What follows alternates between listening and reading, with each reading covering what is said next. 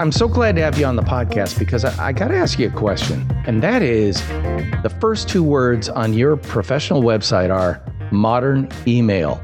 I have to admit, I'll be honest with you. I'm all with Pat Flynn and the riches are in the niches and all that stuff. But it takes a certain amount of cojones to say that I'm going all in on email, especially kind of in the content marketing space.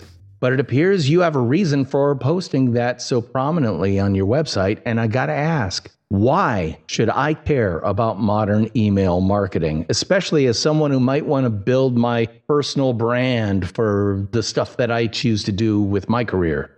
Great question, DP. And I'll use a little story to bring that point home.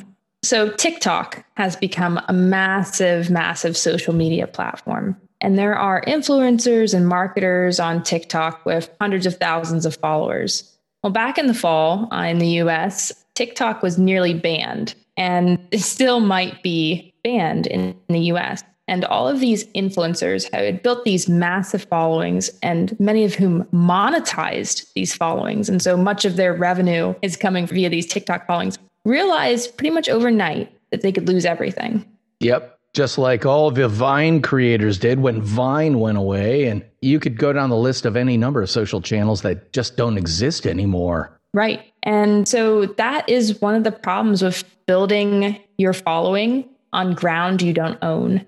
And it's the same thing with Facebook. Many businesses invested or paid to get Facebook business followers, only for Facebook to turn around and charge them anytime they wanted to get something in front of their followers. And it's the same on other platforms where you're reliant on an algorithm to deliver your own content to your own followers. And that's where email is so very powerful, because you own your email list. You build your email list. It has so much value. You can take it with you wherever you want to go. You don't like what your email platform's doing, ditch them. Take your email list and move to another platform. You can send emails when you want, and you can control exactly what is in those emails. There's no one telling you what you have to do. And it's also affordable. And then on top of all of that, there's a myth out there that people don't like email. It's outdated. It's annoying. That's not the case. Data, and I can tell you from my own experience, the results show email marketing works insanely well. And if you look at most major brands, even very modern brands, they all use email. And it's because it's extremely, extremely effective when it's done well. And I guess that's the key, when it's done well. And of course, I'm guessing you help a lot of companies and individuals potentially do email well. But I got to admit, I was agnostic before you said the words that made sense to me a lot, which was never build on rented land. Oh my Lord, that makes so much sense. And of course, if you listen to any of the big podcasts about content marketing or anything, one of the first things they'll ever tell you is get them off their walled garden platform and into your pickup truck to take them back to your house practically as quickly as possible. And you don't have to be a huge company to learn that lesson, because I think back in the day when there were such things as newspapers and newspaper reporters used to get hired because of the quality of their Rolodex. Now, for all you young people out there who've never heard the term Rolodex, what that was it was a literal rotary file of cards that you had phone numbers and names of people on it. So if you're a reporter, your value to a newspaper was often tied specifically to that Rolodex and the people you knew and the phone numbers you had, so you could reach out to them at any time, especially when absolutely needed, to bring them into your story or, get information from them, whatever. So you're kind of talking about taking an updated look of what that Rolodex strategy is and bringing that into your efforts, whether they're professional, whether they're personal brand oriented, whether they're business oriented. It all works because, as much as I hate to say it, email still exists. And you're saying not only does it exist, but it's incredibly effective. Now you got to convince me. You got to tell me a story that's going to make my mouth drop open about an email effort that you can cite that will literally make me eat my words when it comes to email agnosticism. Got it. Yeah. So I recently worked with a client who's in the health and food industry. And they have a massive, very profitable blog. And they also have about 1 million Instagram followers, I think somewhere around 1 million. And they hadn't been using email. And so I worked with them to start growing their email list. They had a decent sized email list, but I created a new lead magnet for them and helped them further grow their email list. And then we launched a digital product via email marketing. And they had created digital products before, but this week that we launched the digital product for them was their biggest sales week in the entire history of their company. And the majority of the sales, I think around 60 to 70% of the sales were from email marketing. And that is one of the most powerful things about email. Social media, a lot of other marketing channels are great for grabbing attention. Email is really good at selling people. And I've worked at multi-billion-dollar SaaS companies, and email marketing, when it comes time and they need to hit their sales numbers, guess what they pull out? Email marketing. And so if you look at any of these big companies, they know that email is one of the best ways to generate sales because they have all these people who signed up to hear from them. And it's permission-based marketing, which is so much more effective than just sending out ads to a bunch of random strangers. Yeah, well, I'm reminded of Kevin Kelly's very influential article, 1,000 True Fans. Kevin Kelly was what? He was the first editor of Wired magazine, I think. And he came out with an article that basically said what you want to do or what people should consider doing is trying to create 1,000 true fans of what you do, how you do it, and who you are. Because if you can sell to those 1,000 true fans $100 worth of your products or services each year, you're making the proverbial 6 figures that everybody wants to make, right? And, when he broke it down like that, it's like, wow, of course I should be doing that. So the question is, how can I get 1,000 true fans? How can I easily converse with those 1,000 true fans? And how can I even query those 1,000 true fans to find out what they might be interested in purchasing from me? Is this am I thinking the right way, Liz? Yeah, absolutely. And email is one of the best ways to build those 1,000 true fans, because when someone opts into your email list, it's showing a bit more commitment than someone who might, visit your website, because what person can visit a website and they might never come back? When they're on your email list, they're going to hear from you again and again. And that's a great way to build this relationship. And this relationship where you have people that turn from subscribers into fans. It's by repeatedly showing up and giving them value. So for creators, for bloggers, for podcasters, sending them your best content that's just valuable and educational. And you're going to build this relationship where they do become fans and where eventually they're like, oh, DP created this product. I love everything he does. Of course, I'm going to buy it. There's no way I wouldn't buy this. And with email, you have so much control over how often people hear from you and the quality of how they're hearing from you too. This episode of the Nonfiction Brand Podcast is brought to you by my new book, Nonfiction Brand. Discover, craft, and communicate the completely true, completely you brand you already are, now available on Amazon.com. Too many people for too many years have labored in obscurity. Why? Because that's the way it's always been. Work for someone else and remain nameless, letting others take credit for your hard work. But in today's hyper-connected everything is media world, that's all changed. In 1997, Tom Peters outlined the tenets of a new concept, personal branding. Fact is, if you're not actively branding yourself based on who you are, what you do, and how you do it, you are leaving opportunity on the table. But with this book and a little bit of work, that opportunity is 100% yours to own starting today. Jay Baer, best-selling author of Talk Triggers, said, "The book is outstanding, highly recommended, a spectacularly useful guide to personal branding that pulls off the difficult trick of being both realistic and inspirational. A must-read, regardless of where you are in your own brand-building journey." To get your copy, head on over to Amazon.com and search Nonfiction Brand. And let's get you all the credit you deserve for the completely true, completely you brand you already are. Well, I want to look at another thing from your website. And again, I don't do a lot of digging when I have people on because I want to ask questions and learn who they are by our conversation, right? But when I see a line that says, say goodbye to open rates under 25%, I got to ask a question about that because I'm an old ad guy. Everybody who listens to this podcast knows that I was in advertising and marketing for close to 30 years, still am.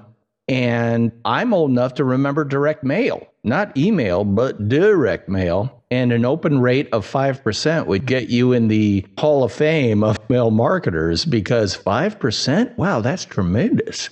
And you're saying email open rates of 25%? And not only that, but you're giving a free guide? Is that what we call in the biz a lead magnet?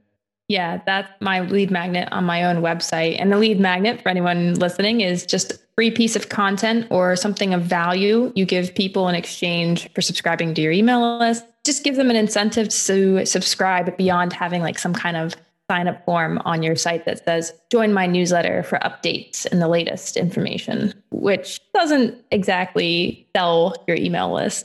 Well, now that we're talking about it, though, I got to let people know that I'm talking with Liz Willits of lizwillits.com. That's WILLITS.com. You got to go there because you can grab that free guide, that free 25% open rate guide, simply by signing up for her, say it with me, email list. And again, you're actually practicing what you're preaching, and you're actually proving to me that I should be doing or paying a little bit more attention to my efforts in email instead of ignoring my email box, which unfortunately I am prone to do. So Liz, you are a personal brand of your own, and you're clearly out there. You're a keynote speaker, marketing expert, and instructor. I know this because I just read it about Liz on your website. But you're also proving that on a daily basis in the way you engage with people. So if I were asking you, Liz, what's your engagement strategy via social media, especially, where do you tend to hang out the most? LinkedIn, for sure. Is that because you're primarily a B2B service provider? Yeah, in my case, I'm B2B. So LinkedIn works extraordinarily well for me. But I also see some B2C influencers on LinkedIn who are, very successful at achieving some of their important marketing goals, less so reaching customers, but more so building a network of people that can help them accomplish what they need to accomplish in their business. Yeah, it makes sense because you got to go where your fish are. I'm a big one for analogies, and you got to fish where the species of fish you particularly want to catch are. And again, I am not a stalker and I didn't dive deep, but I did notice significant activity on LinkedIn, but not a whole lot of Facebook. And is there a reason for that? Yeah, I mean, for me, it's just mostly that LinkedIn works really, really well for me. I have my largest following on LinkedIn and it converts really well. I get a lot of leads and customers via LinkedIn. And then also part of my strategy is focusing my time on what has the most impact. And I don't currently have a team of employees working for me, writing my social posts for me. And so I've chosen to spend most of my time on LinkedIn and secondarily on Twitter because I'm getting my impact for my time on those platforms. Do you hear what she's saying, nonfiction branders? It's what I call fewer things better. Instead of trying to cover the big four, which, let's see, the big four would be LinkedIn, Instagram, Facebook, Twitter, you're concentrating on two of the big four. And are they 50-50 or is it LinkedIn 75%, Twitter 25%? Yeah, I would say it's probably like 80-20 in favor of LinkedIn. Typically, I post first on LinkedIn and then I repurpose my LinkedIn post for Twitter. And so my focus in that sense is primarily LinkedIn, because if I was, 100% all in on Twitter, I'd probably write my posts on Twitter and geared for Twitter and then repurpose them as LinkedIn posts, if that makes sense. Yeah, it does make sense. I look at your strategy as an amplification strategy on Twitter. It's amplifying the music you're making on LinkedIn with the goal of getting them to link over to LinkedIn where they can be a little bit more captured in your walled garden, if you will, because LinkedIn, at least until they change things, is still really amenable to the type of activity you're talking about, which is I can build an audience there. I can share significantly to a very targeted audience. This is not going to mothers of preschoolers who don't give a rip about what I do. This is going to people who are at least possibly in the realm of what I do and would be interested in what I have to offer. And that allows you to demonstrate. And again, Nonfiction Branders, what is this about? It's about demonstrating who you are, what you do, and how you do it. And you're demonstrating it on a daily, weekly basis to the people who actually might fork out cash for your services. Smart, if you ask me, because I'm guessing there aren't a whole lot of email marketers on TikTok right now. No, not a ton. Yeah. Well, it's amazing because, TikTok is one of those places where people like me who's, I'm a creative director, so I got to keep my eyes on every shiny object just so I understand what it is. But I also have to kind of match the brands and the people and the companies I work with to the right shiny objects, because it's a waste of time. Like, I don't want to go too deep down that, because TikTok, my God, when I started paying attention to it, I would look down and then look up and see 3 hours of my life had just left the building, and I don't even know why. And that's part of the problem, because it took me off task, whereas LinkedIn at least keeps me task adjacent, if you will. So when you say that you work for companies, what's the range of companies you work for? Are you working for everything from a small firm of 5 people to a Fortune 500, or is it a little more focused? How's that work out? Yeah, it's pretty varied. So I have clients who are small. I have even solopreneurs who are clients. So, it's just them in the business. And then I also, one of my clients is a multi-billion-dollar SaaS company. So wide range of clients for sure. I have to ask you about this, because I'm telling you, Nonfiction Branders, you need to follow Liz Willits on LinkedIn to understand what my next question's about. And again, her name, Liz, L-I-Z, Willits, W-I-L-L-I-T-S. And I'm looking at some of your posts, and the copywriter in me, by the way, and I do have opinions about copywriting, and I'm not here to start a fight or anything, but I will say you've mastered what has been called broetry on LinkedIn. And do you know what I'm talking about? The line that starts like this, and then there's a line that goes like this, and then there's this, and then there's a turn. I see you kind of nodding your head and going, yeah. Tell me about your whole strategy with that, because there are a lot of people who look at that and go, oh, come on, this is a little formulaic. But then I guess you're going to tell me, yeah, but it's really effective. Yeah, that's exactly what I would say. There's a reason I do it. It works. And I've tested it before against other kinds of messaging, because on a social media feed, you need to grab a reader's attention. And so a good copywriter, the first line of copy is going to be a hook. And sometimes a hook can be dramatic. Sometimes it can be surprising, but it should never be boring. And typically the way we tend to write can be boring. So maybe if we paid attention in high school English classes, we have a very formal tone. Or if we didn't pay attention, maybe we just throw some content up there. But a hook should be very well thought out. And in the case of LinkedIn, the first 3 sentences are what appears before you click to see more. And so those first 3 sentences are very important.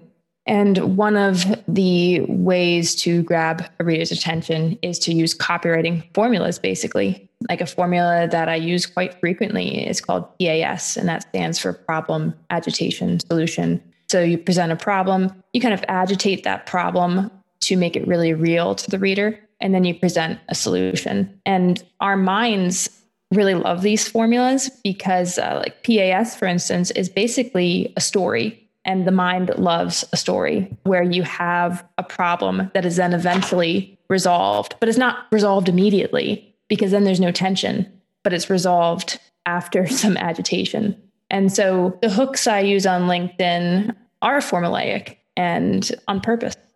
Well, and I'm not picking on you, because let me tell you, that format echoes back all the way to 1927, when a guy named John Caples came out with an ad that has been studied to death and is, some people have it tattooed on their forearm. And it's an illustration of a guy at a party, picture 1927 party. Headline, They laughed when I sat down at the piano, but when I started to play Long Dash. And that sold more piano lessons in the history of humankind because everybody could put themselves in that situation where, yeah, they thought I couldn't do this. Well, guess what? I could.